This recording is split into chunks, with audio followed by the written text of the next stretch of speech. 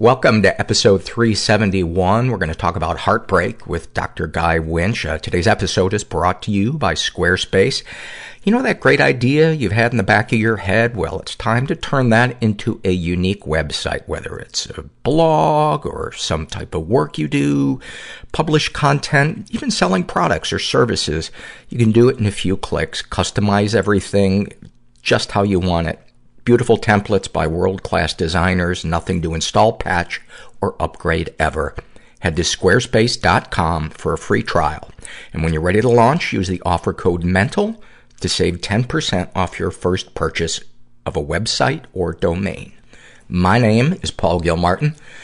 The name of this here podcast is the Mental Illness Happy Hour. It's a place for honesty about all the battles that we have in our heads, from medically diagnosed conditions, past traumas, sexual dysfunction, to everyday, simple, negative thinking. This show's not meant to be a substitute for professional mental counseling. Oh, God, no. Oh, I'm not a professional. I'm barely a human being. Let's see, minute and 18 seconds in, and I have shat on myself already. That's actually a little long. I held it off probably for a good minute, more than I felt like I should have been pouncing on myself. Welcome to any new listeners that are coming to us from that featured spot on iTunes or Apple Podcasts, I should say. What do I want to tell you? You know what? Let me read a couple of, I know what I want to say. For those of you that are new to the podcast, my brain is working very slow. I think I missed a dose of my medication, but I'm not sure. And I've been sick. You could probably still hear it for the last couple of days, so I just haven't done anything that's good for me. I haven't exercised. I haven't meditated. But I haven't sat and obsessed about myself, so hopefully that burns some calories. But this show is part interview, part listener confessions via the surveys that people fill out on our website anonymously. And our website is mentalpod.com. Mentalpod is also the Twitter and Instagram handle that you can follow me at. So this is from one of our more popular surveys, a survey called Your Struggle in a Sentence. This is filled out by Yasmin, and she writes about her depression: like I'm coming down from MDMA every day. That is actually very similar scientifically. The way the brain, the way my brain is working right now. Yeah, because you squirt out all that dopamine, when you're high, and then the next day, your bank account is empty, the bank account being in your brain. About her sex addiction: I have to fuck you so good that you never leave me, so I never have to sleep alone. And then a snapshot from her life that highlights her issues. I'm too afraid to let my boyfriend in on abandonment issues because I'm afraid he'll leave. And I also know that the problems that will cause will be the reason our relationship someday ends. Thank you for that. Yeah, what a fucking catch-22. Borderline anorexic writes about her anxiety. Will they write "the girl who said thighs instead of ties" on my grave? Question mark. Oh my God, the obsessing over past mistakes. That is one of the worst wastes of time. That and going to see a movie by Michael Bay. Those two have to be the biggest waste of time ever. I don't normally shit on people on the podcast, but I really don't like his movies. About her anger issues. Being angry, but knowing that I'm the only person I should be angry at. You know, I wanted to read this. She's a teenager, and I wanted to read this because, no, you shouldn't be angry at yourself. First of all, there's no shoulds in terms of our feelings. We feel what we feel, and judging what we feel is does not help anything. It's our actions that we should focus on. And there's a difference between being angry at yourself in a cycle of unhealthy shame and reflecting on something that you might improve upon in the future if this situation presents itself again. Learning from a mistake as opposed to shaming yourself for a mistake. This is filled out by Black Cat's Rule, and she writes, her issues are depression, anxiety, bulimia, and living with an abusive person, and a snapshot from her life that highlights her issues. I remember walking down the sidewalk at my college on my way to class from a session with my therapist, looking up and thinking, that looks like a tall enough building to jump off. Thank you for that. It's crazy. Since I started doing this show, my relationship to what I think about when I look at bridges is so much different than it used to be, because that was never a fantasy that I had, I suppose, because I've never lived, really close to water. But, I was in, I think it was Portland, and I realized, boy, I have been thinking every time I look at a bridge that somebody has taken their life off of that thing, and I almost forgot that it can also be used to connect 2 points of land. Who knew? Alistair writes about his skin picking. It feels like driving a car without brakes. That's such a good one. I'm not a skin picker, but addiction is, yeah. Although I don't know if that's a compulsive behavior, not necessarily an addiction. About his autism, it feels like the intensity dials for all my physical senses and emotional states were turned all the way up, and they are just stuck that way forever. About his gender dysphoria, and he is transmasculine. He writes, feels like what I imagine phantom limb is like. I can tell that parts of my body are missing, but they were simply never there in the first place. If you haven't listened to the episode with Lauren Hennessy, you should. It's a really, really great episode, and Lauren is a trans man, and just an all-around great interview. And yeah, check it out. Same survey filled out by Intrusive Apartment for Rent, and she describes her intrusive thoughts. Like, my mind is a space for rent for other people's problems with me that are really only mine, and although there's no vacancy, I can't seem to take down the for rent sign. What is it that they say about resentments is letting other people rent space in your head. Hannah shares a happy moment with us. She writes, I went to a Whole Foods on my way home today to pick up the random hippie bullshit I need. I think that would be a great name for a store. Random hippie bullshit. You would know what you're getting. You just walk in, you're like, all right, where's the granola? Where's the kombucha? The kombucha pudding? I went to pick up all the random hippie bullshit I need, and normally hate this Whole Foods because it has tall, narrow aisles, a small parking lot, and was very busy. It's always very busy. First of all, there's no way it could be smaller than a Trader Joe's parking lot. Trader Joe's parking lots can actually double as a girdle. If you know the right people, of course everything is a nickel at Trader Joe's. It's a postage stamp. I get anxiety just thinking about going to Trader Joe's and trying to find a parking space. Continuing. Every time I've gone here, I am super anxious and I'm afraid of bumping into folks and getting in their way. But today, as I bobbed and weaved through all types of folks, I felt decent, okay, and even found myself laughing at times, like when things accidentally fell off the shelf and when having difficulties finding the spice aisle. For a moment, I was in the present moment, and even though I was doing an errand, I felt okay and pretty content. and even maybe happy.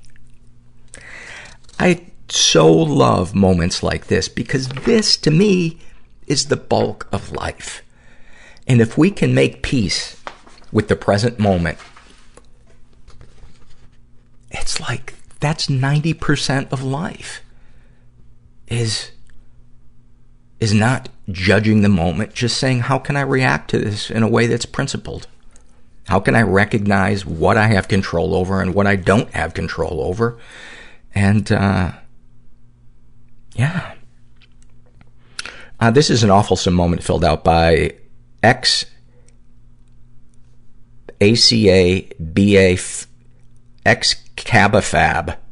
X. I don't know what the fuck that means. But I got a resentment of them already. They're already renting space in my head. They are agender. And they write, I cut my dad off a few years ago, and this past Christmas my mother decided I needed to, quote, make it right. So she asked me to meet up and talk. I hadn't seen her in several years because they are missionaries. Anyway, we meet up at a busy Starbucks, her choice, where she grills me about my dad, and I tell her that he sexually abused me. She insisted that we do this there. So, there it is. She goes on to explain to me that the devil can insert false memories to destroy the family unit, and that she and I are in a spiritual war. She points to her chest and says, good. Then to me and says, evil. Back at herself, Jesus. To me, Satan.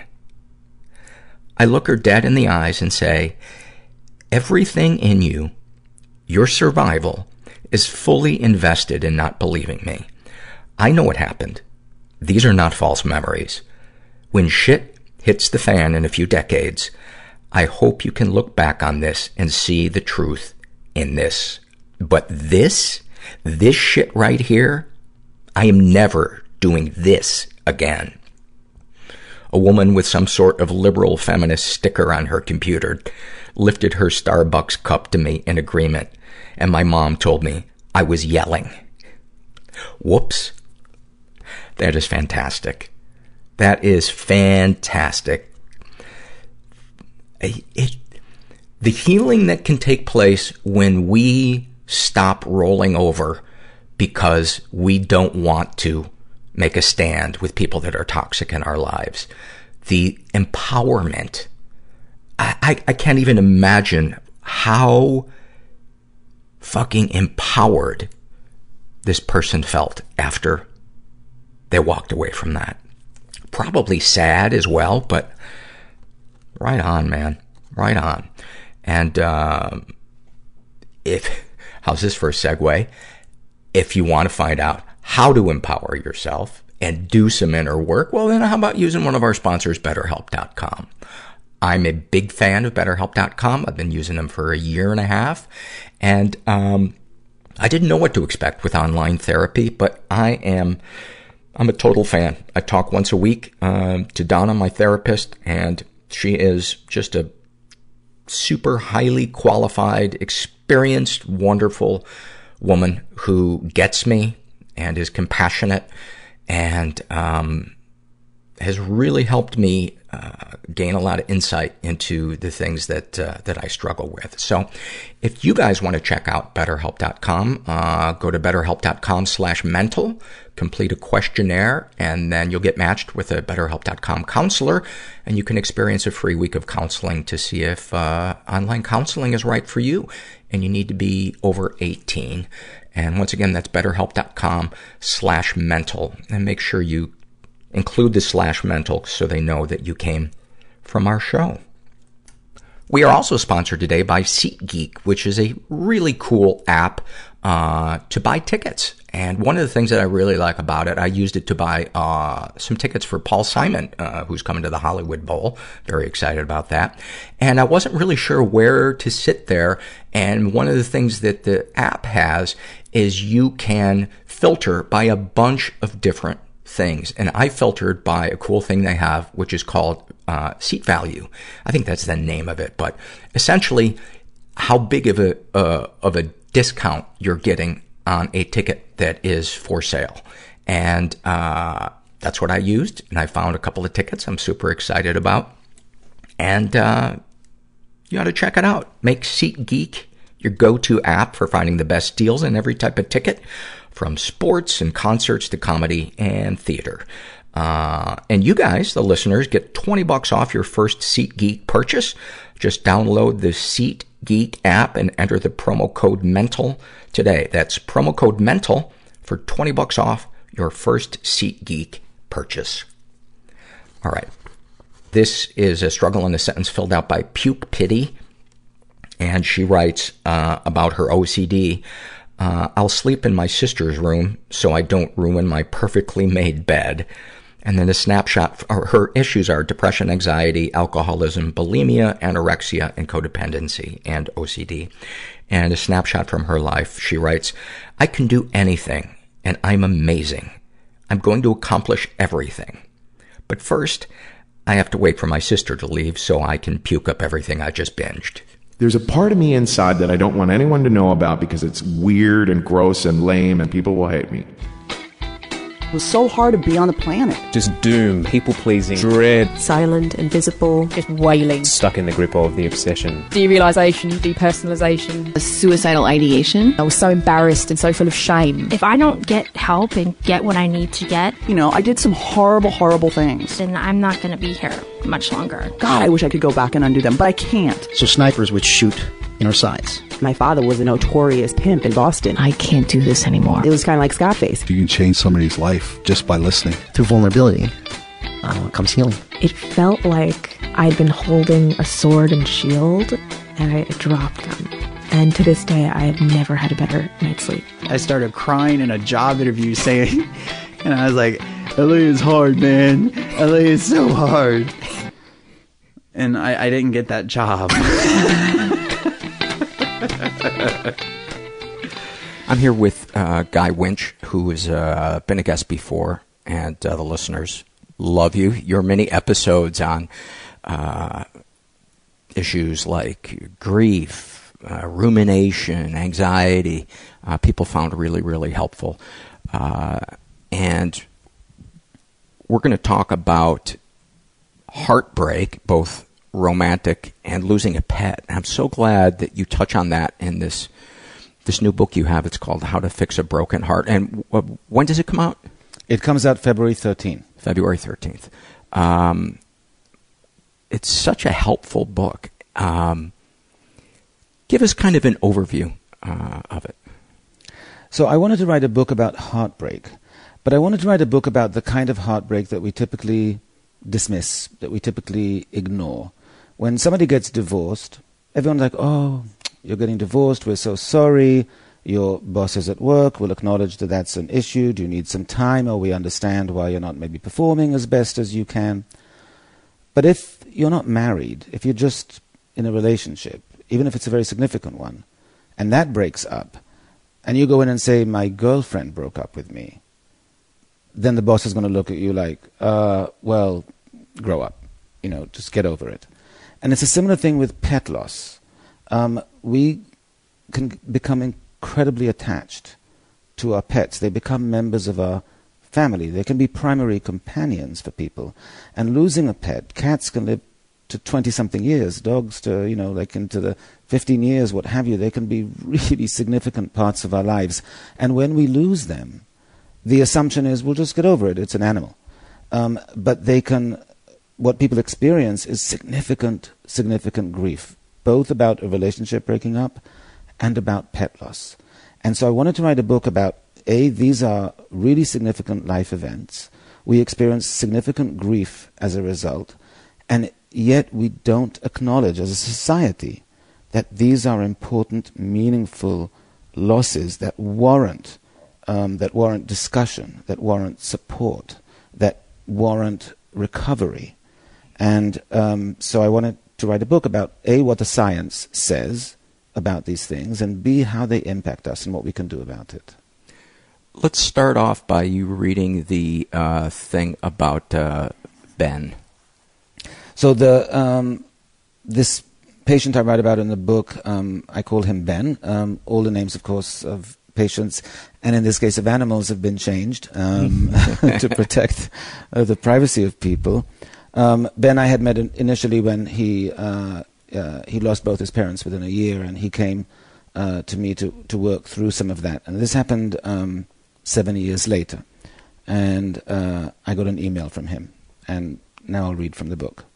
The email said, "I need to see you again, but you're going to think it's silly because it's about Bova." Bova was his dog. "I know it's ridiculous to go to therapy to talk about a dog, but he's really sick, and I need to talk about it. I know it sounds stupid, and I feel embarrassed to ask, but please let me know if it's okay to make an appointment ASAP." My heart pinched as I read Ben's words. I remembered both him and Bova well. Ben worked from home and was alone in his apartment all day, so he had decided to get a dog for companionship soon after his divorce. He adopted a rescue pup he named Bova, an adorable Labrador and Golden Retriever mix. Bova was Ben's first dog, and he was totally smitten with him from day one. He devoted hours to playing with his new puppy and training him to do simple tricks. He proudly walked him around the neighborhood, and Bova, who was a ham even by dog standards, accrued fans and admirers everywhere. Even people who knew Ben previously began referring to him as Bova's dad.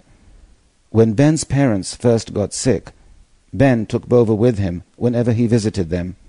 When they were hospitalized, he asked their neighbors to watch Bova while he spent hours at their bedside, just to be able to have Bova with him on the drive back and forth. Ben also received support from his boss, who was considerate and understanding. He gave Ben time off to care for his parents as their conditions worsened, and to grieve for them when they died. I would like to think therapy was the vital ingredient that helped Ben get through his parents' death, but it was not. What truly kept him going during that dark period was Bova. "He sleeps with me in the bed at night," Ben told me in our first session. "He sits by me when I work. Yesterday, I was watching TV and thinking about my dad, and I guess I started to cry. I didn't even notice I had tears on my cheek until Bova came over and began licking my hand. I swear he can tell when I'm sad. He's the most amazing dog." Bova was. Ben would often bring him to our sessions, where he would lie at the foot of the couch, his head resting on Ben's foot. Truly attuned to Ben's mood and emotional distress, when Ben teared up or cried, Bova would sit up and lick his hand, or rest his head on Ben's knee. The bond between them was powerful and undeniable. With Bova's health failing, I could only imagine how distraught Ben must be. I met with Ben the next day. He came alone. Almost 15 years old now, Bova was deaf and almost entirely blind, and he often became anxious and restless in unfamiliar places. Since I had moved offices since I last saw Ben, he thought it best to leave Bova at home. Ben was extremely upset during our session, and I comforted him as best I could. We set up another time to meet the following week. But Bova's health deteriorated rapidly, and Ben had to take him to the vet the next day. Bova rallied at first, but then he declined again a few days later. The vet determined he required surgery.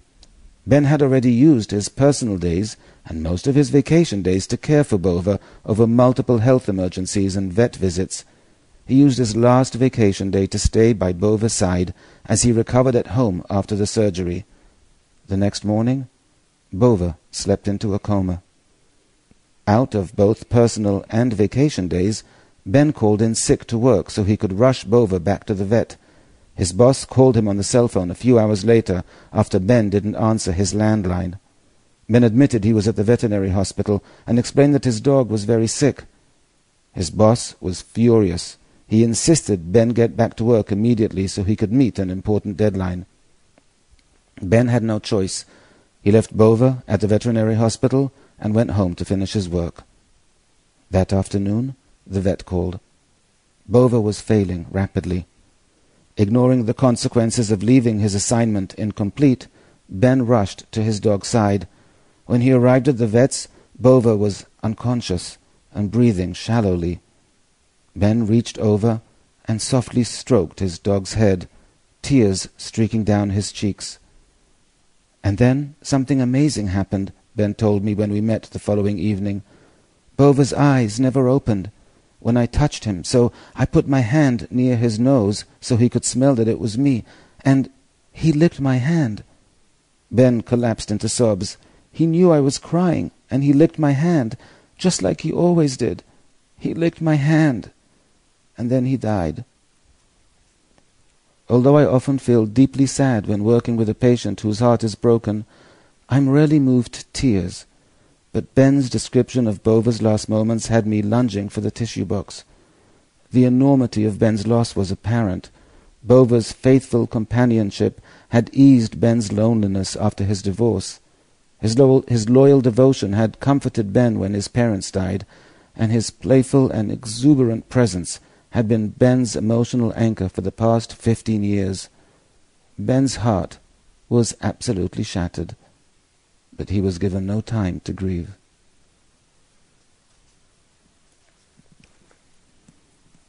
I didn't think I was going to cry again hearing this.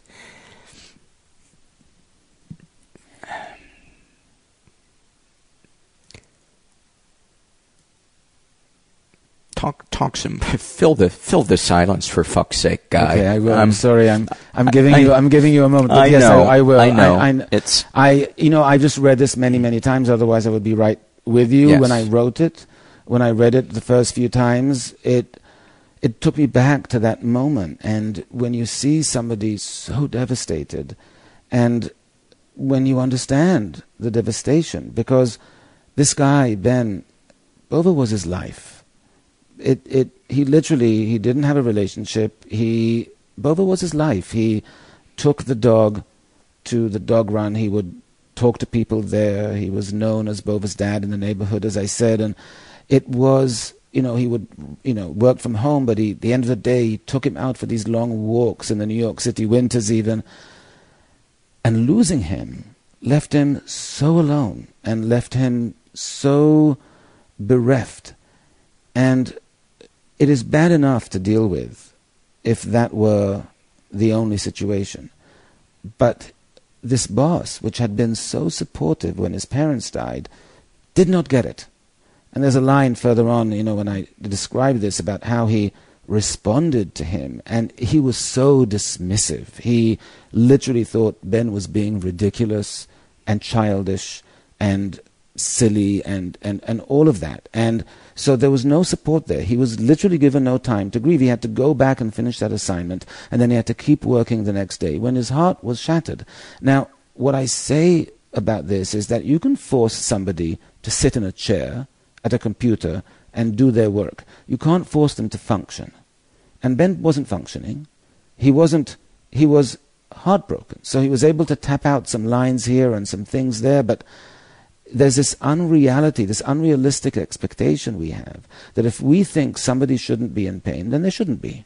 And if we think they should just be able to put that aside and dismiss it, they should be able to put it aside and dismiss it. And that's just not reality. It's just absolutely unrealistic. It's false as an assumption. You might not agree that the person is broken-hearted or should be, but if they are, you have to accept that they are, and the best you can do is help them move forward as much as possible rather than penalize them for the loss that they're already suffering. And Ben was penalized. He truly almost lost his job. And I have to say, when I wrote this book, there were many, when you write a book like this as a psychologist, you want to choose a few people that I've worked with, right, that I can talk about. I've worked with many. I've been practicing for 25 years. I could choose many people who lost pets. I could choose many people who were heartbroken. I wanted to choose the ones that illustrated something that was actually really common, that when pets die, in this case when I'm talking about pets, there were very few examples in which people got the support they needed. Mm-hmm. Even the people who were, oh, I'm so sorry, after a week it's like, oh no, you should be over this now. And it's not people's experience. They don't get over it after a week. They don't get over it after a long time. And there's a way in which we, until we're in the situation, don't get it. And we need to get it, because this is profound for many, many, many people.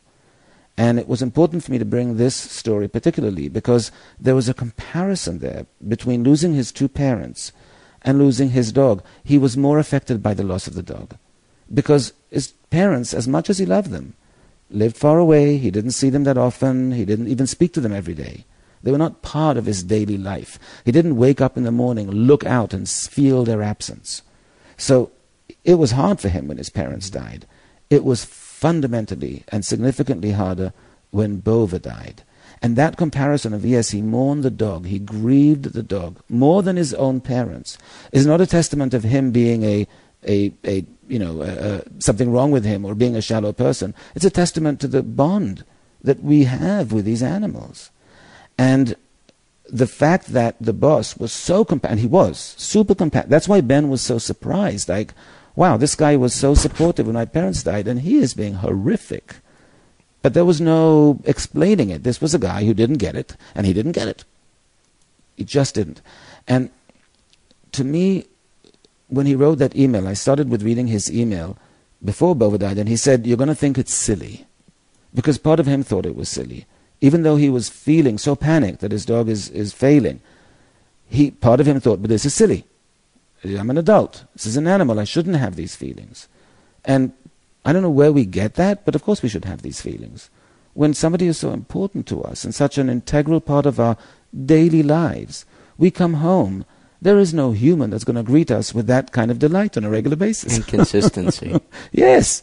And we can actually leave for 10 minutes to go to the corner and come back, and it'll be the same excitement all over again. We do not get that from a human being. We form profound bonds with our pets.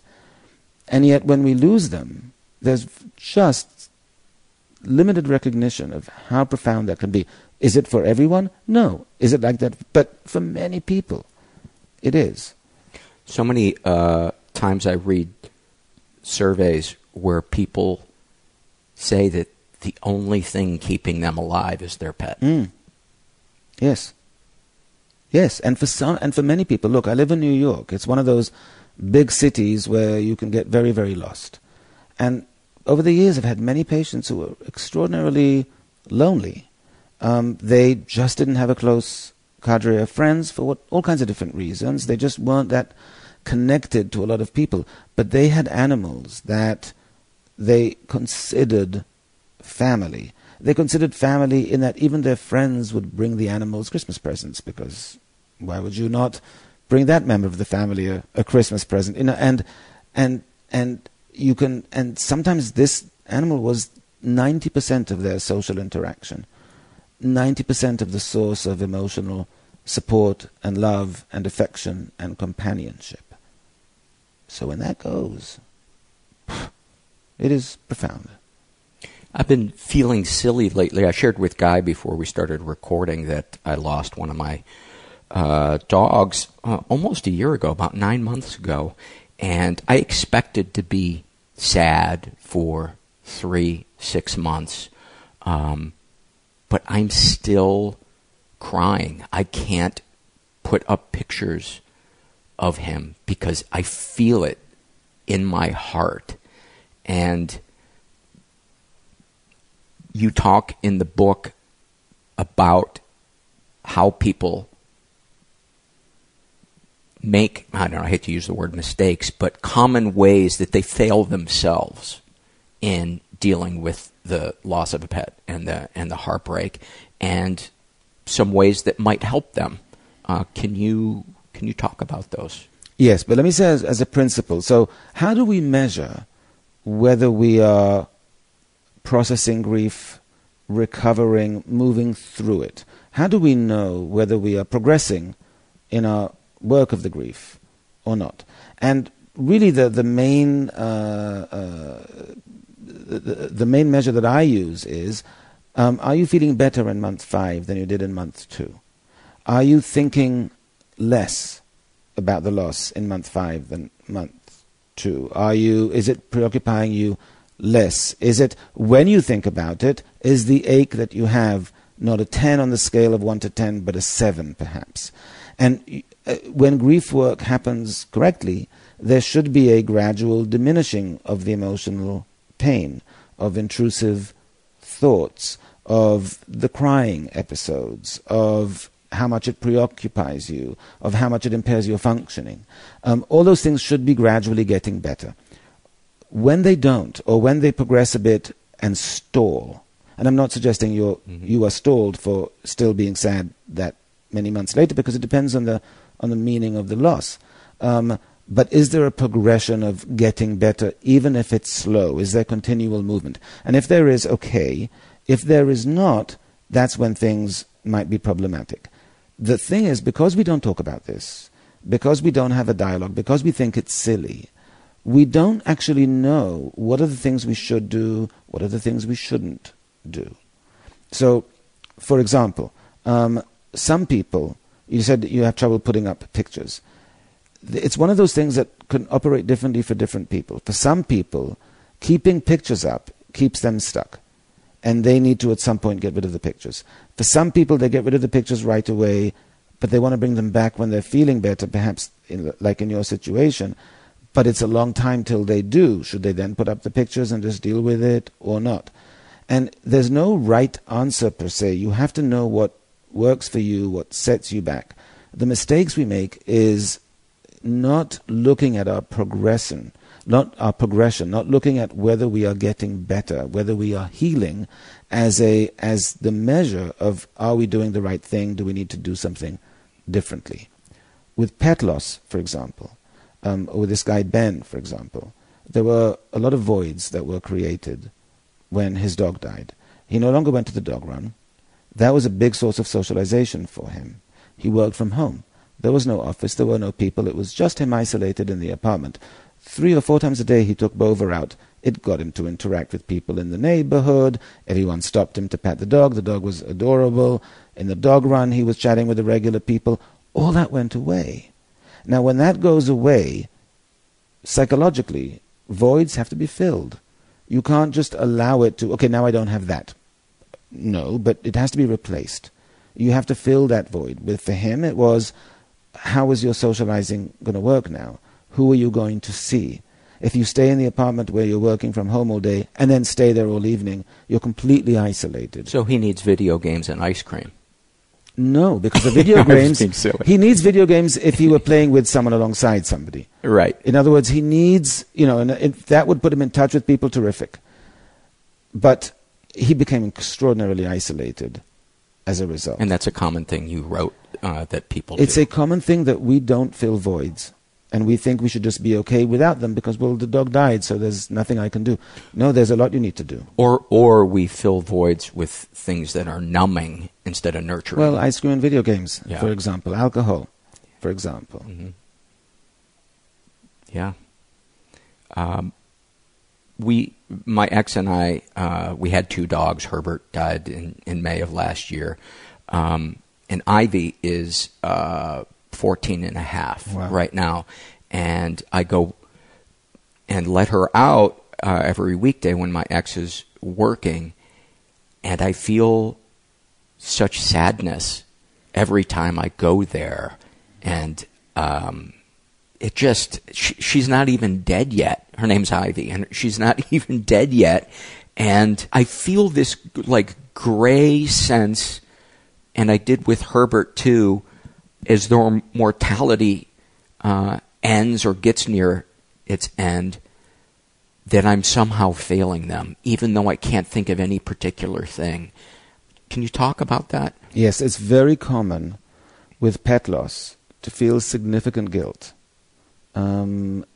after the pet dies, regardless of the circumstance. Obviously, certain circumstances are going to warrant it more.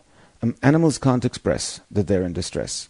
And with dogs, for example, they're going to wag their tail when they see you, even if they're in pain. It's very difficult to tell. And so you can tell when something is very, very obviously wrong. If this were a human, they would alert you that they're in discomfort or pain or something's not right way before. So we often catch things with animals really, really late because they're not alerting us and we can't tell. And there's always a, could I have done more? Animals often, we don't know when they're about to go. In this case, Bova was at the vet who alerted Ben to come. But if Bova had been home Ben would have shown up and Bova would have been dead, and he would have felt even worse that he wasn't there for it. How could he have been? And that happens all the time, that they slip quietly away, or the ones that die because of an accident. And we think, oh, if I had held the leash a little bit tighter, or if I knew that, or... I cannot imagine what that is like. I cannot imagine. It's terrible, and it's traumatic. And with cats, I left the door open and the cat ran away, and why did I do that? And, I didn't know they were allergic to this. And so there's a lot of guilt sometimes we have with animals. And what I always say to people in that situation is, because it's the people who are feeling the guilt most who tend to be the most devoted owners, right? They tend to be extremely devoted, extremely loving, and they tend to give their animals an amazing life. And I think it's important to focus on that don't reduce your interaction and your experience to the last hour, the last day, the last week, whatever it was. Look at the life you gave your pet. I put them both through college, which I think is huge. I think that's a financial and emotional investment, which is significant. But I feel such guilt that I didn't pay for their masters. I feel like I let them down. I'm sure they were disappointed by that. But truly, in other words, I don't know if you've seen, but I sometimes see pet owners who don't know how to treat their animals well, and who don't treat their animals well, and who neglect the animals, and rescue dogs are rescue dogs because somebody needed to rescue them from the previous owner specifically, right? And then you have to compare what you're giving to what's the best life that animal could have had, probably the one you gave it. And therefore, guilt should be the last thing that you should be feeling. Loss, for sure. Grief, for sure. So try to focus on what you did give them. Yes. Essentially. That you gave them an amazing life, and that because of the limitations you can't read their mind, predict, and whether they would have died when you weren't home or when you were home. You might have been able to say more of a goodbye, but essentially they lived an amazing life because of you. I can agree when I stop and think about it, because they were, Ivy's still alive, but they're both rescues. And I know definitely that they had good lives. One of the things that hurts so much, Herbert is the one that died, and he used to do this thing when he would get excited in the backyard. When he would jump up to the porch from the grass, it was only, the porch was maybe 3 inches high, but he would jump like 3 feet high and extend like he was going over a hurdle. Yeah, like a gazelle kind of thing. Yeah, and we called it Superman because he would stick his right. front legs way out and his back legs way out, and it was an expression of his just joy. Yeah. And when I think about that, it hurts so much that is gone. Do you think there's a part of us that also mourns maybe injuries that we had in our lives previously, things that maybe we transfer stuff from our lives onto our relationships with our dogs? And the reason I ask this is one night I started crying about Herbert, and a lot of times when I cry, I'll talk to him as if he's here, and I suddenly realized that a lot of what I was saying are things that I would have loved to have gotten in a time machine and go back and tell myself when I was at the worst parts of my childhood. Oh. Is that something that you see, or is that just me thinking about myself too much? It's something you see in grief. Yeah. Because grief brings up a lot of introspection. It sends you back to all kinds of different moments in your life. Some people visit the happy moments, some people the sad moments, some people happy moments that aren't related, sad moments that aren't related. It just evokes such strong emotion that our brain then associates to that emotion in all kinds of ways. And it then always comes back to the present loss, which is the grief work about the pet in this case. So it just, grief in general does that. It evokes a lot. But let's just look at Herbert, for example. So 15 he was. How old was he? 14. 14. 13, 14. 13, 14. So you had him for many, many years. And you were with your ex for a lot of those years. Now you aren't. So he symbolizes not just his relationship with you, your relationship with him, but times with your ex, different moments and adventures in your life, happier times, sadder times. The associations you have to the span of time brings up a lot of dramatic moments, positive, negative, of all kinds. All those get stirred up in our grief processing work. And that's, in part, why we have to take this so seriously, because it's not just about the dog dying or the cat dying or the horse dying. It's about everything they symbolized, everything that we were associating with them, everything that we tended to, those periods in our life, those chapters that now close, and we started a new one or we haven't, but that one is closed and we have to mourn the ending of that period. And sometimes that period isn't associated with a negative, with a sad period, but it's still an ending of something that we mourn. So it evokes a lot. One of the things that I struggled with, particularly in the beginning when I split with my ex, was the inability to let them know why I'm not there. I know. And that's with dogs and toddlers, essentially. I mean, because even 3-year-olds can have some comprehension about, daddy's going away, but he loves you, but he'll only be back on weekends. Dogs don't understand that. The one thing I can tell you to comfort you is that dogs' attention span is very, very limited.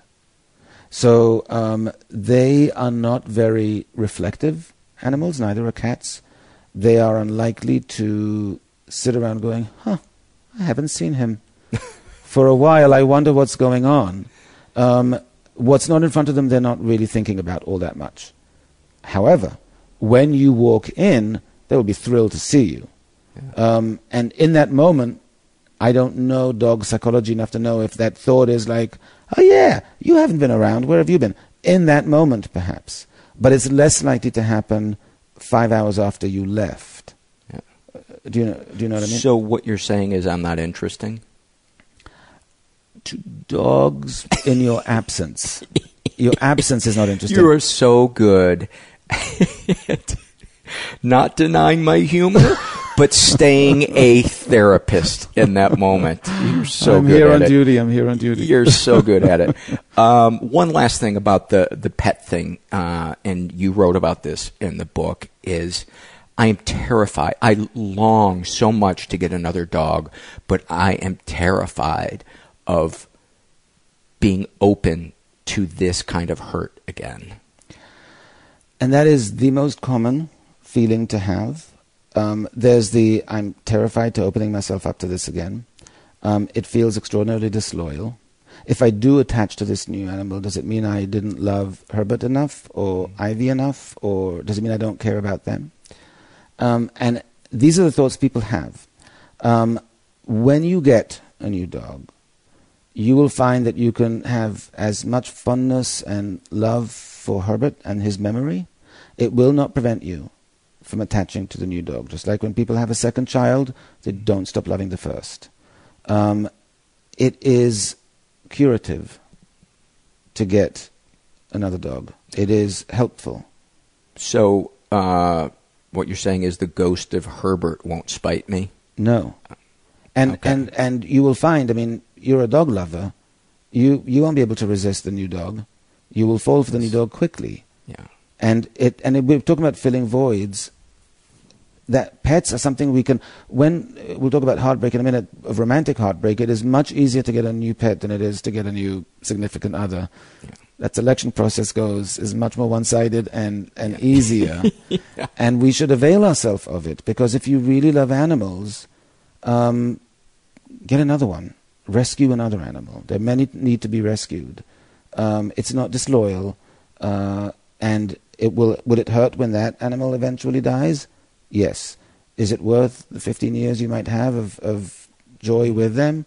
Yes, it's worth it. The other thing that I noticed is we had a dog previous to Herbert and Ivy, and we had that dog for 14 years, and it was a dog we found on a highway when it was like a year old. And That's her name was That's Charlie. a real rescue situation. Real rescue. It was so funny. The moment we found her, she didn't really know where she was going, and it was this desolate highway, and we pulled the car over, and we called her to try to come to us.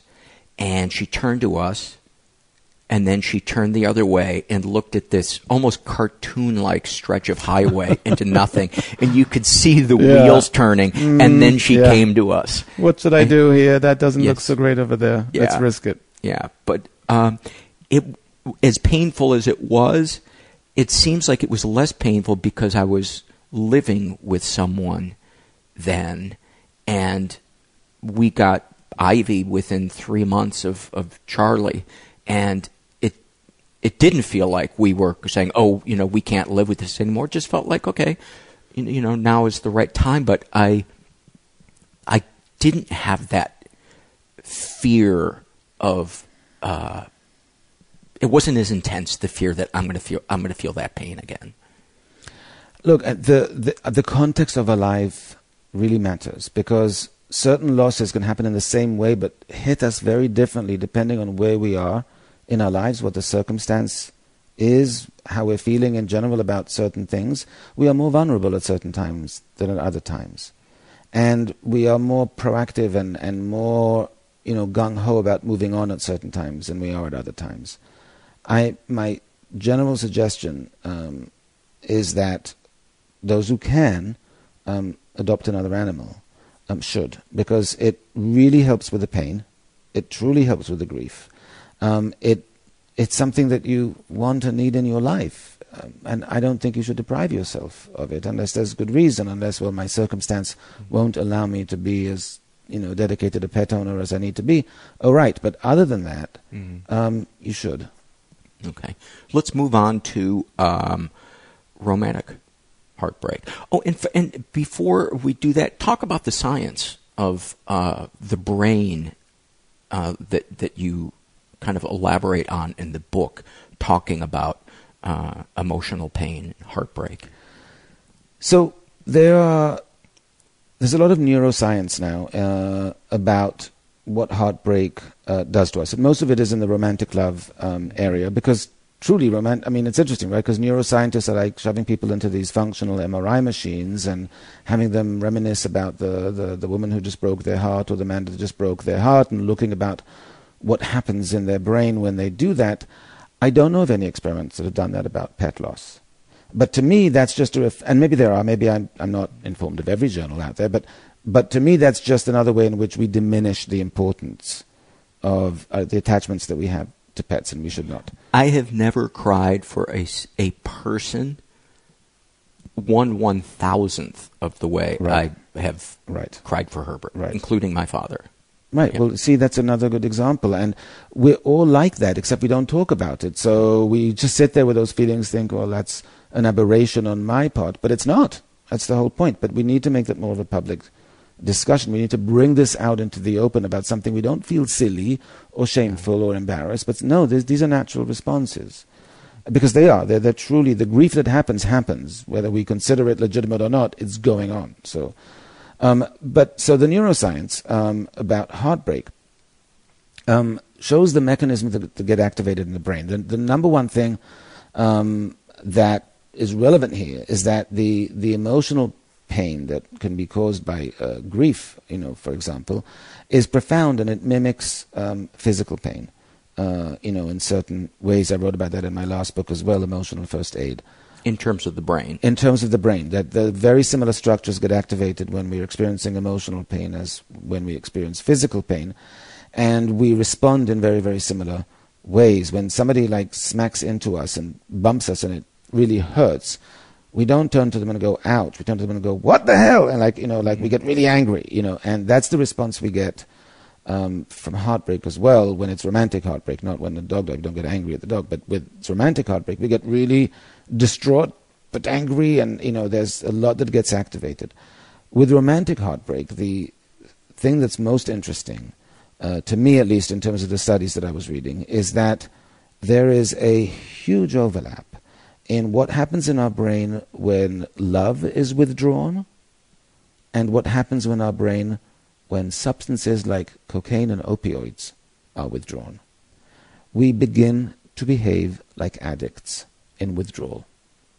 Except we're not aware that that's what's going on. All we're aware of is an incredible compulsion to go over every text message, to reach out. Want to know why. To want to know why and come up with all these different theories about See what they're why. up to on Facebook.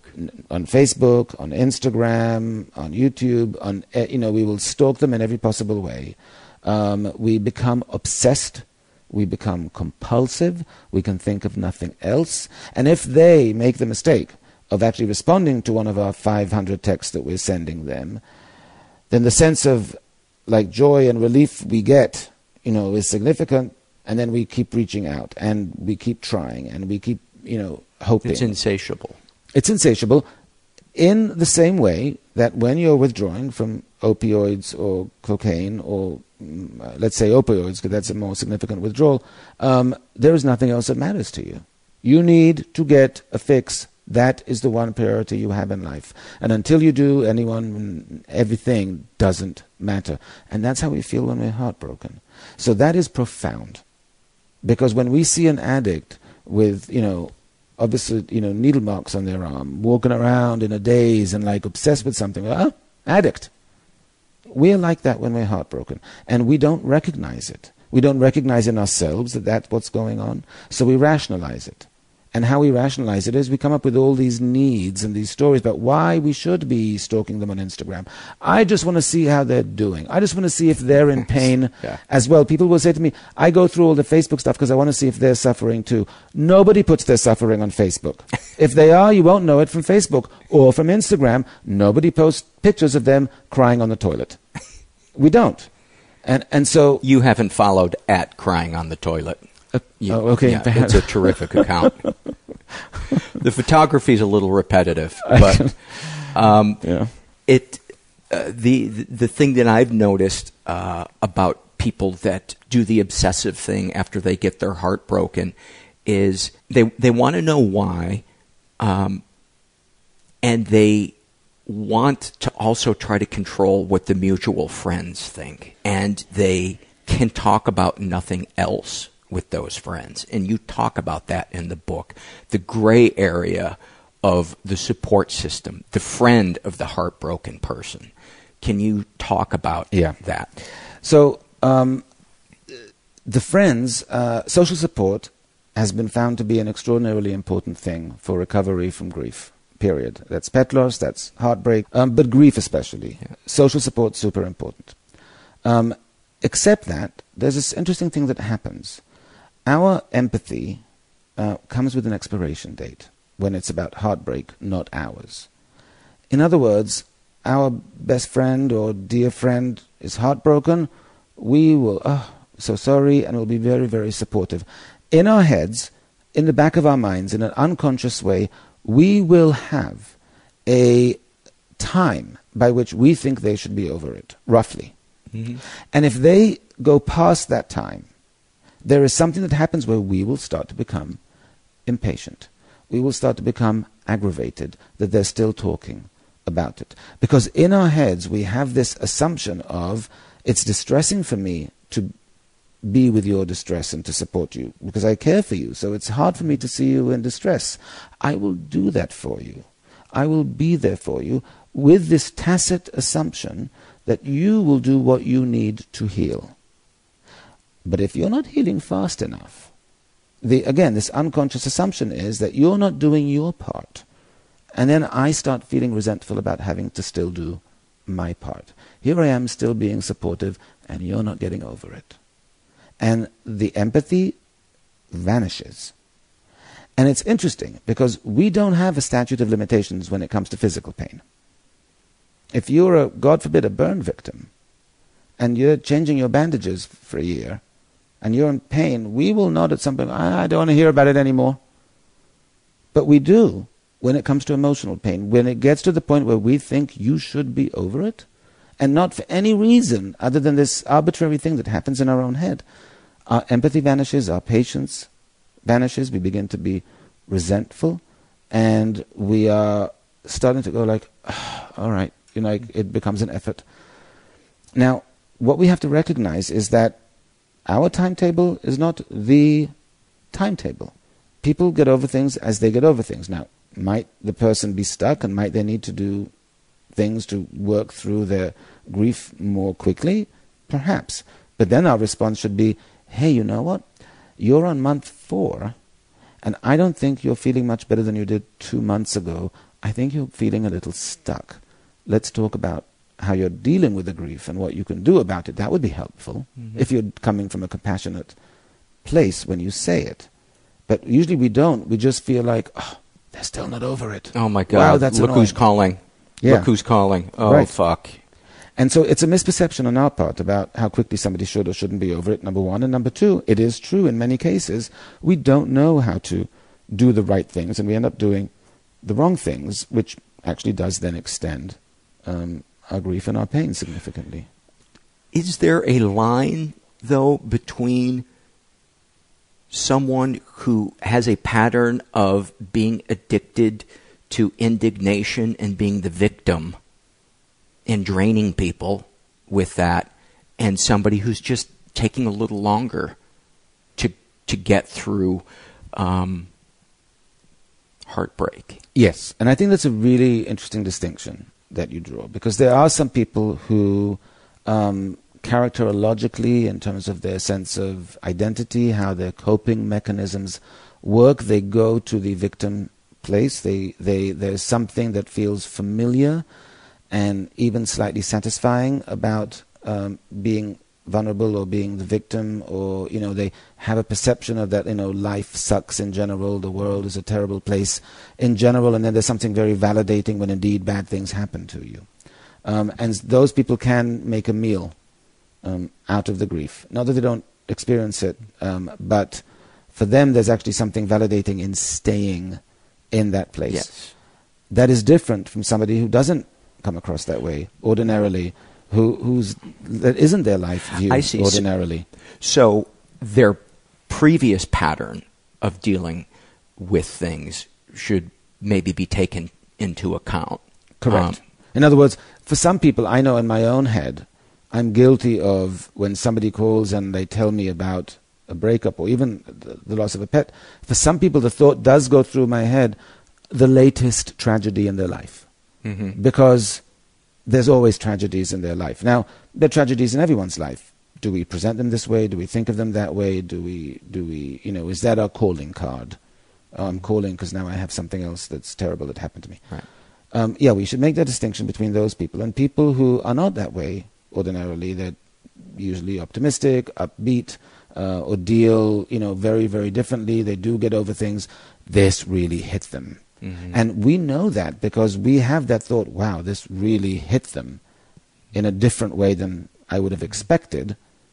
And that means they're not usually that kind of person, but this really got through to them. And I think those are the people who deserve the more compassion, right? The thing that I have noticed, the way I can sometimes differentiate is the person who is more prone to being addicted to the victim and indignation and all of that.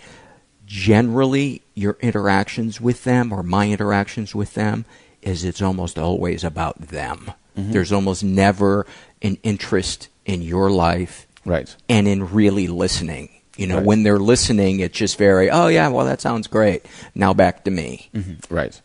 Look, there are those people. In my first book, The Squeaky Wheel, it's about the psychology of complaining. I have a whole chapter about chronic complainers, and in essence, it's that, right? It's people whose victimhood is their primary sense of identity. It's how they present. If they present a story of woe to you that you can actually say, oh, but actually I have advice. I have something that you can do that will help that. They almost get annoyed. Yes. But don't take away my tragedy.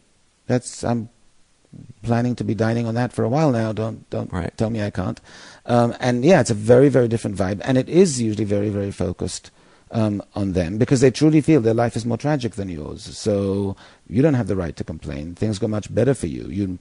And as evidenced by the fact that you don't complain as much as they do. So you must have a better life. So it should be more about them. You know, there's all these justifications people have. And there's such a gray area, too, which makes it so challenging sometimes to know how to honor what it is that you're feeling and not tell yourself you're a terrible person for feeling resentment at this person, but also wanting to give that person compassion without trying to fix them, to just listen. You know, one of the things I read so often with people who survive sexual trauma is they're traumatized again by opening up about it to somebody who dismisses it or tries to fix them and doesn't really just listen and, you know, to use the psychology term, hold space for them. Look, I think in general, when we're looking for social support, we have to be extremely judicious about the choices we're making, because people have different capacities to listen, different capacities in terms of how validating they can be and how, like, people can have empathy, but if you don't know how to verbalize the empathy, I don't know that you have it. You might be sitting there feeling so much for me, but if you don't know the words to use and all you're saying is, wow, bummer, I'm not getting that. So it's not about just go talk to people. Like, who are the people that will really get it? Who are the people that can really listen well? We should always ask ourselves that question. Who are the people that it would be too burdensome because of what's going on in their own life? So even though I'm or sure they're not emotionally adept, all of that. So, you know, if you're going looking for empathy, or looking for emotional validation, think about whether the person has it to offer. Yeah. I also think, in terms of the friendships of the people who come at you too much of the woe, some people, not all, but some of them, do that, but they also really think of themselves as being good friends. And for those people, when you say, look, I just want to point something out. I said a few minutes ago that I was upset about blah, blah, blah. And you kind of dismissed it. And now we're back to talking about you. And I want to feel that it can be about me as well. And some of them will look at you and get horribly defensive and insulted that you would even suggest that they weren't interested in you. And some of them would go, oh, you know what, I'm sorry, you're right. And because even though they are really interested in talking about them, they're also interested in being a good friend. So put it out there at least once. Yes. See what you get.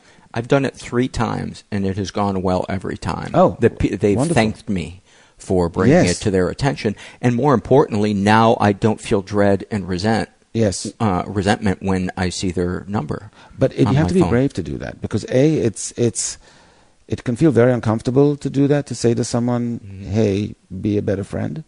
I think it's so important.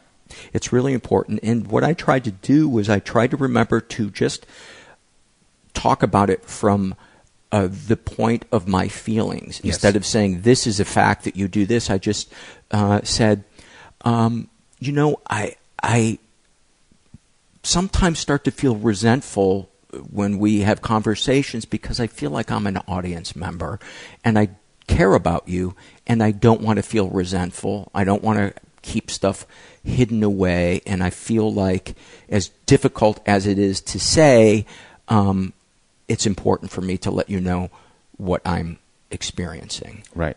And then there was one person who I said, we've been talking for 45 minutes, and you have talked for 44 minutes and 30 seconds. And he had no idea. And he said, wow, I'm so sorry. Thank you for saying that. So you know what's interesting? I sometimes will sit in a session with a couple. Let's say a first session. And in a first session, I want to hear from each of them. And one of them will give me a 3-minute intro, and the other will go on for 12 minutes. And I'll stop them at some point. I'll say, I'm going to stop you because is this typical that you will speak for 3 minutes and you will speak for longer? And the person who spoke for 3 minutes will look at me and nod and go like, oh yeah, that happens all the time. And the other person will look at me and goes, we spoke for the same amount of time. Yes. And because I have a clock, I will literally say 3 minutes, 12, and I had to stop you. And they're like, I don't think so. And I'm like, no, I'm telling you the time. So then what if that is the case? And they're literally blown away because they had no idea. No idea. It's why I will not go to a support meeting that doesn't have a timer. I just won't. It's too. One of the issues that I had in childhood was a parent who had no sense of how long they were talking for. Oh, wow. And I began to feel all of that kind of stuffed rage because I was the captive audience member in the family who felt like I had to be there for them. And I just have no tolerance for it. And I'm an identical twin, so I am extraordinarily sensitive to things being equal to the second. Oh, my God. Oh, my God. I'm hyper-aware. Yeah. Anything else that you'd like to touch on in the thing about heartbreak? Maybe some tips or things for people to expect after having their heart broken. So look, the main premise that I talk about in the book, and I also have a TED Talk that's out. Will be I'll out put a by link the time, up to it on our show notes. In which I emphasize that is that when we are heartbroken, our mind is going to consistently mislead us into doing the wrong thing. We literally cannot trust our instincts because they're going to be all wrong. Here's an example. Our mind is going to inundate us with memories of how amazing the person was that we're no longer with. We're going to have images in our head of all the times we were laughing and making love and enjoying each other's company. Our mind will create an extraordinarily idealized version of them and of the relationship. And all that will do is make our loss feel significantly more profound. It will make the heartbreak much greater, and it will make our recovery much more complicated. And our mind will do that. And we'll keep thinking that they're the only one. I'll never find somebody as great as them. The relationship was terrific. Now, what's useful for me as a therapist is, and I say this in the book, few people come to talk about heartbreak. Usually, we're talking about other things. Heartbreak happens along the way. And so I actually know that the relationship wasn't perfect. I can actually say to them, oh, that's interesting. There was the time they made you sob like crazy and such and such. And there were all the times you sat here and said, we're so incompatible, I don't know what we're doing together. There was a time you lamented all the friends you can't see because they don't get along with them, etc., etc., etc. So your mind is going to inundate you with images of perfection. You can't stop your mind from doing that. What you can do, and what you need to do, is to introduce the other images, the images of their imperfections, all the ways they were wrong for you, and all of that, to balance out the picture. I have had a conversation with somebody who was heartbroken where I had to remind them that multiple times they said to me, she is the most evil person in the world. Yes. I mean, that speaks to how illogical sometimes it can be, or complicated. But think of the heroin, right? So think of the heroin, of the opioids, and people know, oh, this substance is ruining my life, literally ruining my life, and is the only thing I want. It comes from that. Yeah. And so, but with heroin, you can't balance out something psychologically. You can with heartbreak. Mm-hmm. So you have to be aware of all the ways your mind is setting you up to do the wrong thing, to feel the wrong thing, and you have to actively take steps to balance that out. And that's the thing about heartbreak. We don't know to do these things. We just go on autopilot and assume, oh, it'll get better. It won't, unless it might over time, but longer time than it would. Especially if you're isolating. Especially if you're isolating, but especially also if you're just indulging the whims that you have of, oh, it's 3 a.m. I know I can't sleep, so surely going on Instagram and checking up on what my ex is doing will be the thing that'll help me fall asleep. No, it won't. And it won't help you in general. I actually wrote an app. It's a free app. It's on my website. It's called Dr. Heartbreak. It's for younger people, but some less younger people can enjoy it as well. But one of the things in the app is the idealizing, about how to counter these idealizing thoughts, and remind yourself of all the ways this person was wrong for you, reminding yourself of all the ways they actually made you unhappy, not to vilify them, just to balance out that picture. Yeah. Anything you'd like to share in closing? I don't know why I got all formal there for a second. As we approach this closing ceremonies, Dr. Guy Winch. I will say one thing. People who are heartbroken are in extraordinary pain. And when we are in extraordinary pain, it is very difficult to conceive that we can do something that will expedite it, because it just hurts so much. What is there that will bring the person back, that will bring the animal back? There are steps we can and should take to make that pain stay for a briefer amount of time, to move forward, to recover more quickly and more completely. And if there are tools, you need to use them. So inform yourself of what they are, and don't just accept pain as, well, time heals all. It's a very passive approach. Time heals all. Time does. Let's add some other ingredients to that mix and make it work more expeditiously and more effectively. And that's my point about psychology in general. We need to be much more active in our management of our emotional lives, rather than just accepting whatever our brain and our mind throws at us to do. Yeah. And if we are more active and more proactive, and if we intervene in our emotional lives to do the things that we know are correct and best for us, we will have better emotional lives. We'll be happier and more productive and have better lives for it. Love it, love it. And something I would add for the somebody who's supporting somebody who's heartbroken is have compassion for others, but not at the expense of compassion for yourself. Yes. DrGuyWinch.com, is that it? Just Guy Winch. Just GuyWinch.com, and we'll put all the links up to your stuff. But thank you again so much for coming by, and it's great to see you again. It's great to see you again, and thank you to your listeners, who I really think are wonderful. They are. I love talking to Guy Winch. He has some great TED Talks. I'm going to put the links to all his stuff under show notes for this episode. But yeah, check his books out too. They're great, and people love him and love his books. As I mentioned, today's episode is sponsored by Squarespace, and if you have an idea that you want to turn into a website, could be, maybe you make pottery, or you got a blog, or you sell grenades. Oh, what a terrible example. You sell, let's say you sell clown shoes. You can customize everything, tweak it to how you want it, so your website does all the stuff that you need it to do. And you can do it with Squarespace. I've used it. It's super intuitive. Their templates are beautiful. It's drag and drop. You don't have to know code. It's all optimized right out of the box for mobile devices. There's nothing to install, patch, upgrade, ever. If you have a question, they have an award-winning 24/7 customer support team.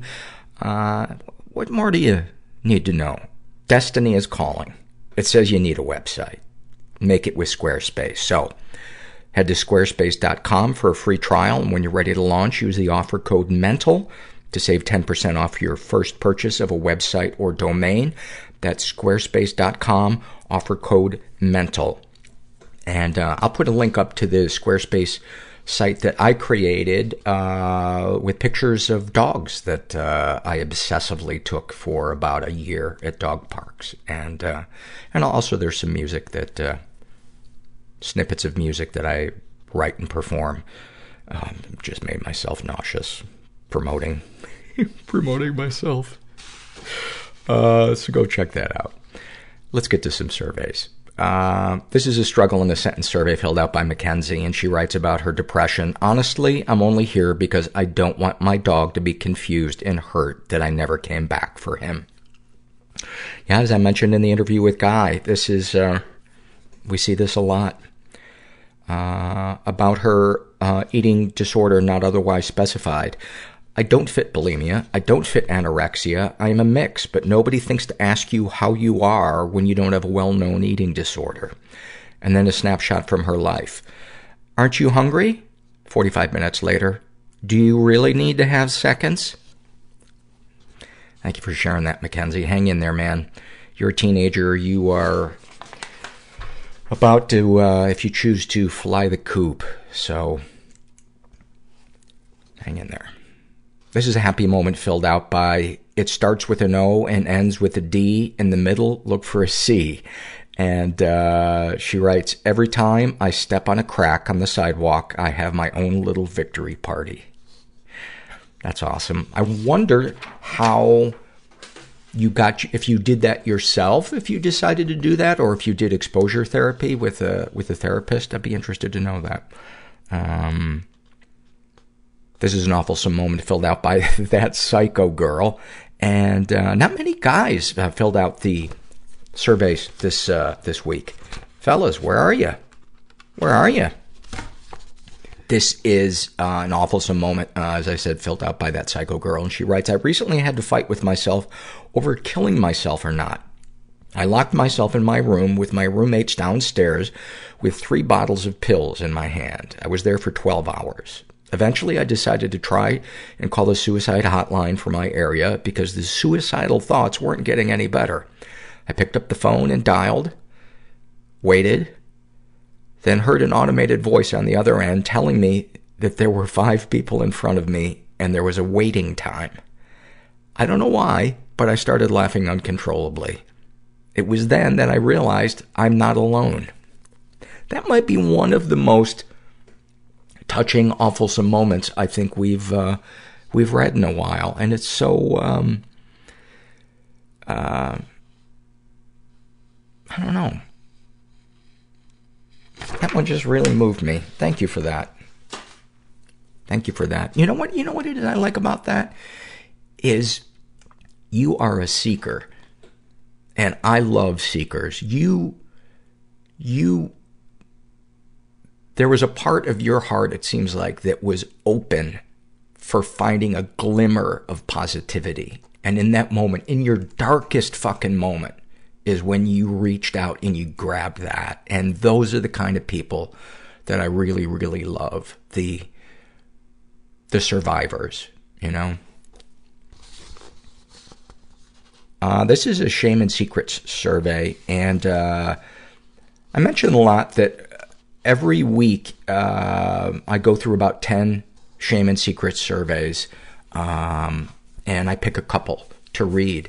And there's almost always some type of little theme that reveals itself in just those 10 surveys.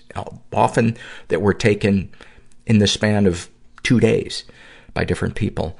And the one from this grouping of 10 is women who had non-consensual sex while in a relationship. Which is sadly so common. And this is filled out by Jane. And she's pansexual, in her 20s, raised in a pretty dysfunctional environment. Was the victim of sexual abuse and never reported it. I grew up in an abstinence-only culture. And so the only sexual encounters I've had have been with my rapist, who was also my husband. The first time I had sex, I can't remember it outside of an out-of-body experience. Yelling no over and over, and crying, wondering why someone I just married was hurting me so much. I wanted so much to tell someone, to have them tell me this wasn't okay. But we moved afterwards to a different country, and that's where it just got so much worse. I would wake up with him inside of me, and I just feel so dirty about it. Like I've been divorced and away from him for 4 years, and I still want to die and take off my skin and throw up. And I'm just so mad. The worst part of it is that I now can't get turned on without rape, fantasy, erotica, or porn. And I feel like maybe then I deserved it because this is what I wanted. No. That is... First of all, that's a really common fantasy, and it has nothing to do with whether or not that person wants that in real life. In fact, a lot of people who study the link between trauma and sexuality will say that there is, and I'm paraphrasing, and this is something I've discovered because I've read over 10,000 of these shame and secret surveys, many of which, the majority of which, involve people talking about their sexual fantasies, and also elaborating on traumas that they've had in childhood or adolescence. And there is a link between, for many people, things that make us anxious and the things that turn us on. And it almost seems like it's our body's way of trying to control that thing that makes us anxious or soothe us. So, no, this is a real thing, and this is no bearing on your morality or, who you are sexually, all of that. So stop judging yourself. You, more than anything right now, you need self-compassion. It's time to be nice to yourself. She's been physically and emotionally abused by her husband and her parents, who have both been victims of emotional and sexual abuse that they never got treatment for, and also a few friends. I mostly feel like I don't know who I am outside of that abuse. Like, how do I categorize who I am if the way I react to shit is based on abuse? Well, my thought is take advantage of the fact that you are identifying with this abuse and go to a support group so that you can connect to other people. And then you, I think, will begin to experience a side of having experienced that is beautiful. So it's not only the bad side of trauma. I hope that makes sense. Any positive experiences with the abusers? God, that's the worst part of it all, especially with my husband. I was so young when we got together. Well, 18, but it feels young. And he was older, and I thought he was so charming and just like Mr. Darcy. And even now I hate him so much, but the only romantic experience I have ever had was with him. And it feels like, how can you still like someone who hurts you so much? Darkest thoughts. When I'm with people, sometimes I can't help but think about hurting them, like really badly. About how easy it would be to push them out of a window, or how they would never expect it for me to just stab them.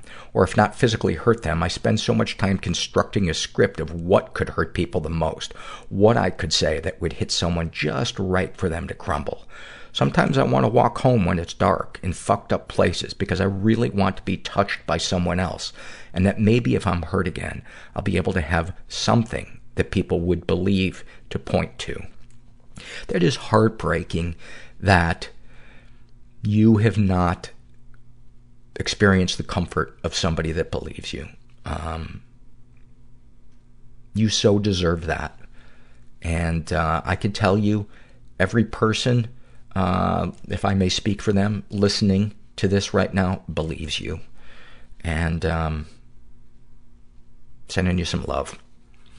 Darkest secrets. I send audio messages to DOMs online telling them to hurt me, even though after each time I do it, I have a panic attack and can't breathe, but I still do it.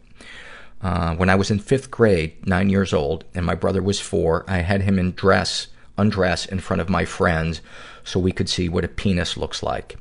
I forgot this happened until about a year ago, and I haven't ever brought it up to him because I'm so afraid of the harm I would cause him by reminding him, and also I'm disgusted at myself for doing such a horrible thing. Let me just remind you that you were a child, and this is a time for you to be compassionate to yourself. But maybe bring it up with him. I'm not a therapist, but I can't imagine how it could hurt. To me, if he's experiencing pain, around it, what would hurt would be him bringing it up to you and you minimizing it or denying his experience or anything else. So, I don't know, just my thoughts. Even though my husband used to beat me only a couple of times, boy, look at that phrase, only a couple of times. It's amazing. It's amazing what we tell ourselves to minimize our pain. The way I was able to convince my family to let me leave him was when he strangled me. But he did that after I egged him on in a fight, knowing he would probably hit me because I wanted to be able to leave him. Sexual fantasies most powerful to you. Most powerful are rape fantasies, but specifically incestuous ones. I also really like watching men fuck. It feels like this is going to be traced to me, and I'm going to be exposed for being a horrible, disgusting person. You are not a horrible, disgusting person at all. You sound like a really beautiful, sensitive soul who was dealt a really difficult hand and didn't have the tools yet to cope with a situation that was fucking baffling and overwhelming. And I think a support network will really help you find some self-love and start to heal. What, if anything, would you like to say to someone you haven't been able to? I would really like to tell my husband's parents what he did. I want to tell them in full detail how their son tortured me and destroyed everything good about me. And then I want to ask them if me leaving him still made God hate me. That is heavy. That is heavy. I can't imagine how angry you must feel.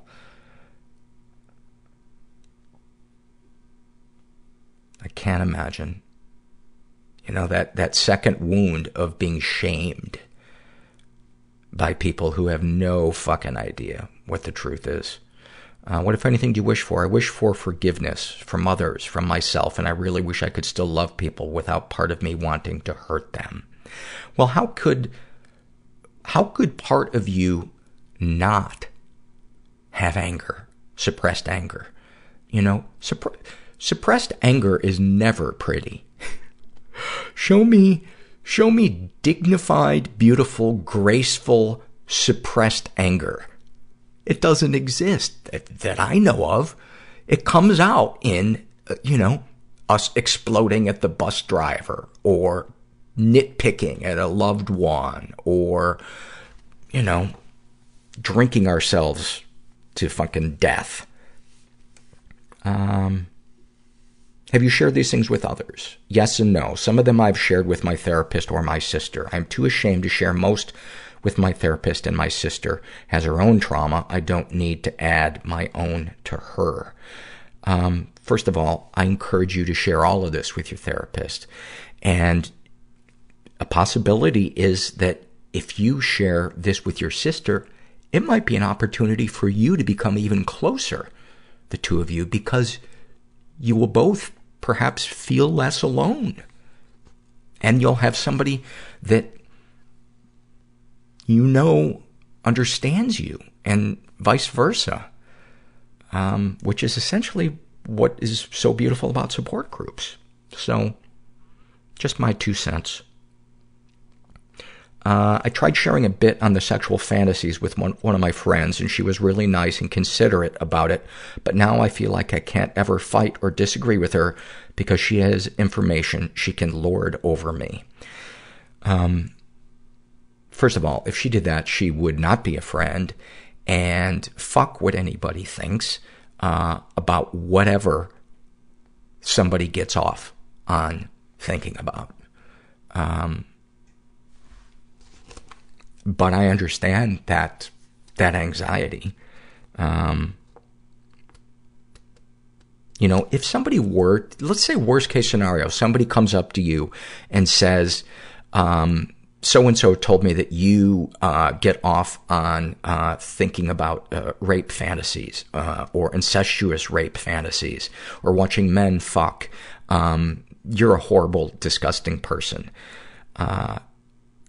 What I would say to them is, so something I think about in my mind that doesn't harm anybody in reality is worse than going out of your way to shame somebody about something that they have no control over. and then just walk away. Actually, always have a mic with you so that after you say that, you can drop the mic and then walk away. And maybe even hire a couple of friends to always be around you so that when that happens, one of them can go, "Oh no, she didn't." All right. How do you feel after writing these things down? My body feels cold and hot, and I feel nauseous and like I'm on the brink of dissociating, but still can feel some parts of my body. And she would like to hear more from people with dissociative identity disorder. If you haven't listened to the episode with Melanie R., listen to that. It's a great episode about DID. But Jane, I just want to thank you for your survey. It's really moving, and you really poured your heart out, and you are clearly a sensitive soul, and you deserve love and to feel safe in the world. And I have the feeling if you keep seeking and keep getting help, I have the feeling you will. This is an awfulsome moment filled out by Eddie Spaghetti. And he writes, my dad was obsessed with plastic containers, anything that could hold something. Anyway, he was dying from emphysema and had long given up smoking, but loved Nicorette. So when I was cleaning out his apartment after he passed away, I found 4 13-gallon garbage cans filled with empty Nicorette containers that he had amassed over the years. As I was taking them out to the garbage can at his apartment, I tripped and knocked roughly 2,000 Nicorette bottles all around the garbage can area. It was like a sea of little blue bottles sprayed everywhere. I was exhausted and emotional as it was, but there was something about the way the sunset shimmered across the sea of blue bottles that left me in hysterics for about 10 minutes. Thank you for that, Eddie. I love moments like that when the anger just turns into ridiculous laughter. That is just like a gift from the universe in those moments. And what a picture you paint too. A sea of shimmering blue Nicorette bottles. Oh my God. And what if each one had a tiny little SOS message from a smoker trapped on a desert island? Bring me a lighter. That's what they all said. Send help and a lighter. This is filled out by Heron. This is a Shame and Secret survey. And she's straight, in her 30s, raised in a stable and safe environment. Was the victim of sexual abuse, and once she reported it, and once she never reported it. I was raped by an actor in a movie that was shooting in my town when I was 14. I met him through a friend whose parents were housing a bunch of the actors during the shoot. I was smitten with him because he was very exotic and very good looking. One night I wound up in a hotel with him and some other friends. He took off all my clothes and started kissing and touching me. Then he took off his clothes and started trying to have sex with me. I said that I didn't want to do that, but he kept pushing. Literally. I started crying because I realized how stupid I was for getting myself into that situation and because it hurt. He kept pushing even though I was crying. He finally stopped because I was starting to cry louder and he didn't want everyone else to hear. I said I had to go to the bathroom and saw blood on the sheets and all over my legs. That's how I lost my virginity. And I just realized the theme actually was people losing their virginity in a coercive manner. I thought it was the other thing. My brain, man. My brain, even though I had a big, strong cup of tea, it is, it's not all there. Any positive experiences with people who've abused you? At the time, I felt a profound combination of extreme guilt, terror at the possibility of being pregnant, and pride that a good-looking actor like him would choose me. When I tell people about that moment, now that I'm in my 40s, it feels like bragging because they think it's cool I lost my virginity to a Mohican. I guess it is bragging, actually. I do feel weird about that. Darkest thoughts. It's not very often, but when I am in the throes of self-loathing, I imagine myself being impaled, very slowly, on huge spikes through my torso. There's always a lot of blood and pain. Darkest secrets. When I was manic, I almost drilled a hole in my head because I thought that was the equivalent of taking, quote, the red pill from the Matrix. I thought I would be Neo if I drilled a hole through my head. Wow. That is intense. That is some intense mania. Sexual fantasies most powerful to you. This one is hard to answer. I have a lot of weird sexual fantasies. Rape, alien, robots, incest. Sharing that makes me feel exposed. What, if anything, would you like to say to someone you haven't been able to? I would like to say to my cats that I'm sorry for abandoning them to animal control. It's the worst thing I have ever done in my life, and I will always regret it. What, if anything, do you wish for? A fully self-expressed life. Thank you. Thank you for sharing all of that. There's one more page. Sorry.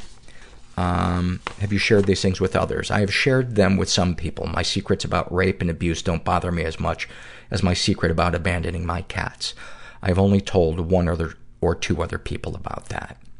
How do you feel after writing these things down? A little lightheaded. Thank you for sharing all that. And,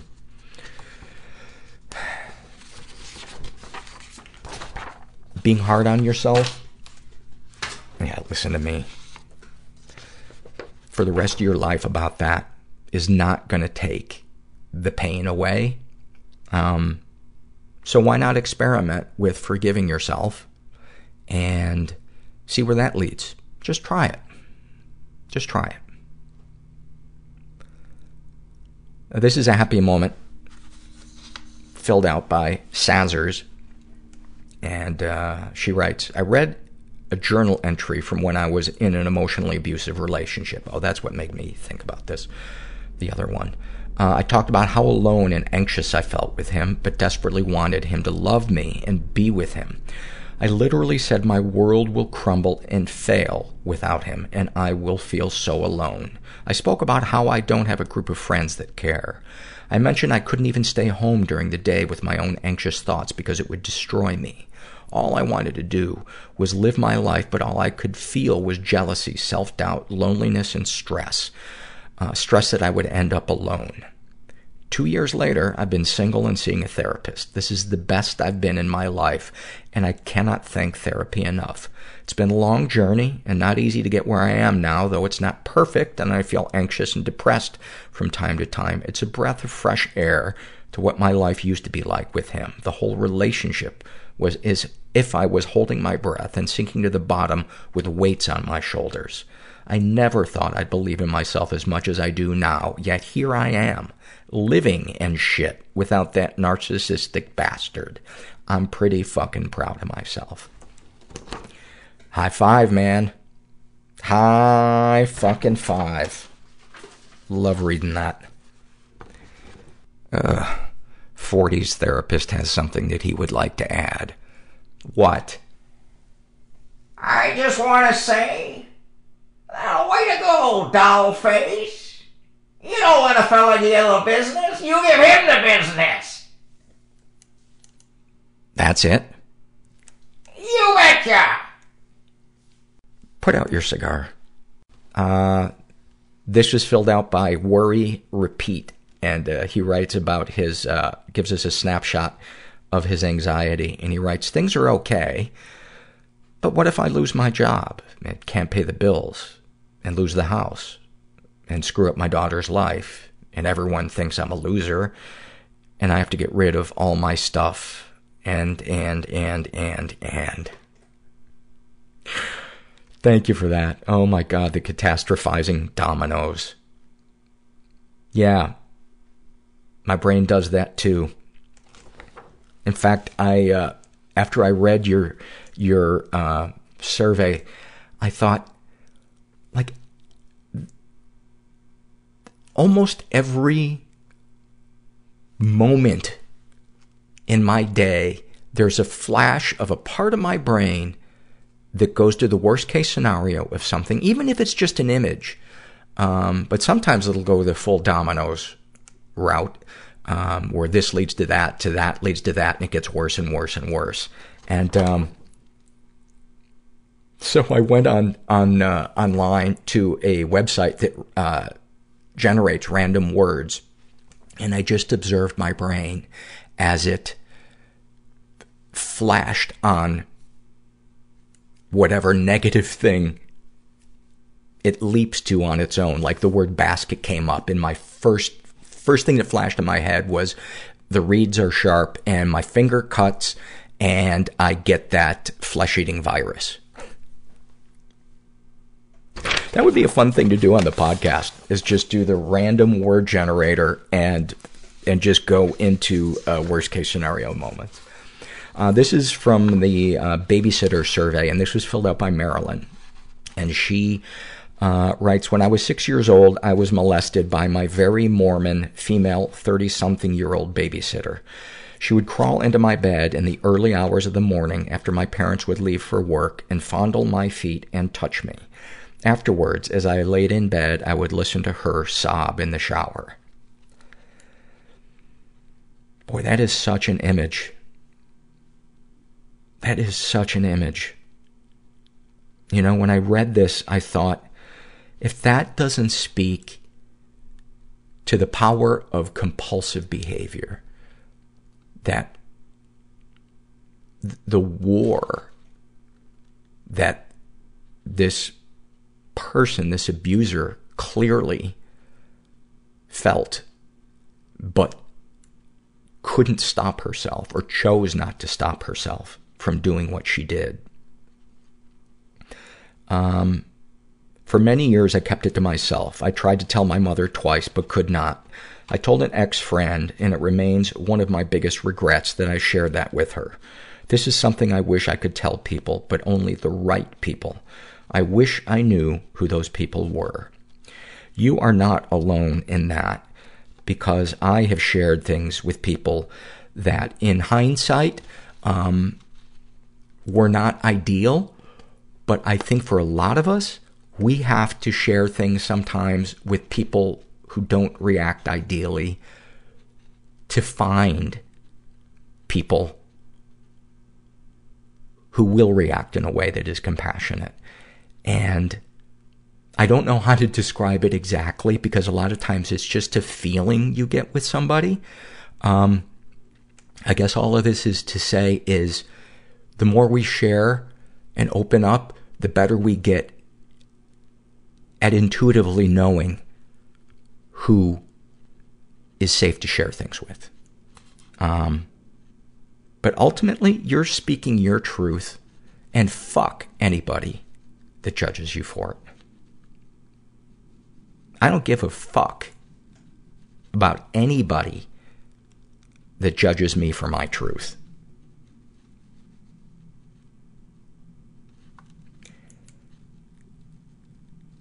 Remembering these things, what feelings come up? I am angry, while also being full of regret, sadness, and shame. Regret, because the reason why she quit being my babysitter was because she married a man with a daughter my age. I think of that girl and hope she never had to go through what I did. Anger, because the statute of limitations is up and that nobody in my family can remember her last name. Otherwise, I feel like I would find her and confront her. Sadness and shame, because this happened. This is my life, and I live with that. I cry as I type this.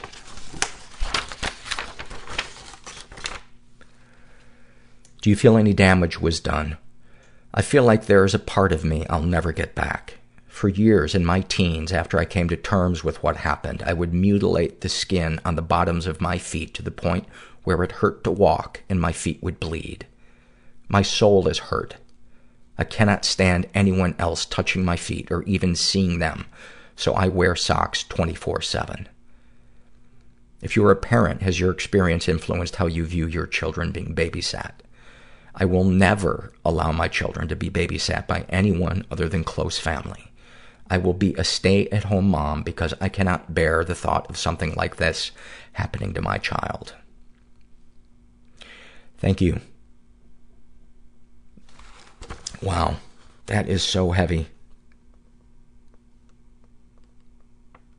That is so heavy. Sending you some love, man. That God,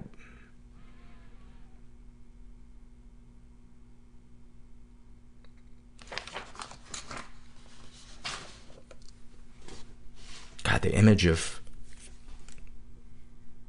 you hearing her cry in the shower, and then the things that you were doing to your feet to try to cope with your pain. And,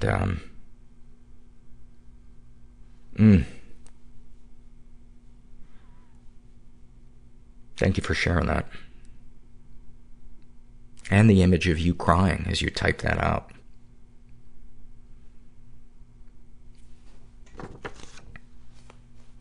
Man, the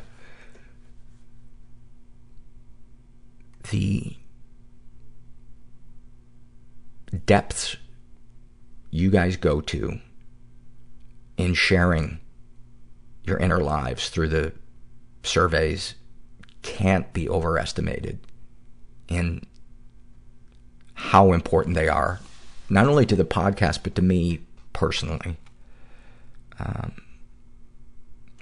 This is a happy moment filled out by Kenzie Samantha, and she writes, I woke up to the soft rain. It was 9 a.m., but I couldn't tell because the sky was dark. I was home alone. I put on my favorite slippers and went downstairs to make some tea.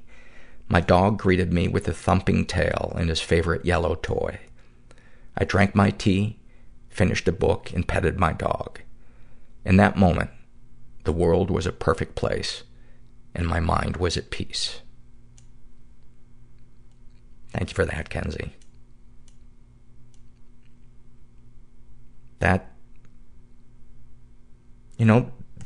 Honestly, that's the goal for me every day, is to find joy in the little things.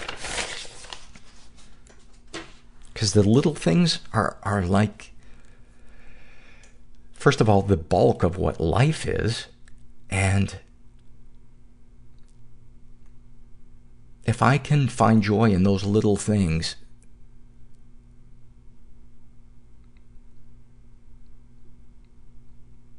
it helps to navigate the bigger things. And I don't know how to explain that exactly, because half of my brain is missing right now, because I think I took the wrong dose.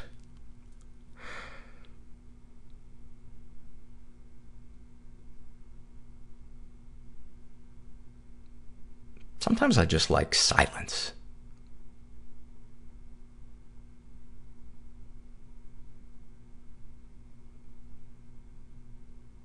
I don't think we have enough silence in our lives. Some of the calmest I've ever felt was when I was in nature above the tree line in the mountains in the winter, and there was no wind, and there was no animal life because it was too high up. And it was almost like life-changing. It was such I like felt my body shifted. And I guess that's what I'm trying to say, is the small moments are an opportunity to wind down, and because I can't appreciate small moments if I'm wound up. If I'm anxious, if I'm future tripping, if I'm stuck in the past. But when I can appreciate those little moments, I can get calm enough. So I guess that's why meditation works. It helps you wind down. And then it helps you enjoy the smaller shit. I want that on my gravestone. That's a long fucking phrase to put on a headstone. Why am I swearing all of a sudden? You know why? Because I'm a little insecure at the way I'm ending the show. Thinking it could have been better. But then again, you're going to judge me for that? Fuck you. Fuck you. listening to my podcast and judging me. I have nowhere to go with this. Let me see if 40's therapist wants to wrap the show up. You wanna chime in? Anything, buddy? Oh, I'm so steaming I could punch you in the breadbasket. Let me bid you guys adieu. If you're out there and you're stuck, help is out there. People who understand you are out there. It's just a matter of finding them. And sometimes it's frustrating as fuck, and it's rarely on our schedule. But if you keep seeking, you will eventually find people who understand you, who love you unconditionally, and who will help you, and who you will feel comfortable being your authentic self around. And I know that because I've experienced it, and I've seen hundreds and hundreds of my friends experience it. And I know you're having a hard time believing I have friends. Put that aside. And you know what? Go fuck yourself. Not believing that I have friends. All right, I'm going down a rabbit hole. Just remember, you're not alone. And thanks for listening. Everybody I know is bizarrely beautifully Everybody fucked up I in some know weird is way. bizarrely beautifully fucked up in some weird way. Bizarrely beautifully fucked up in some weird way.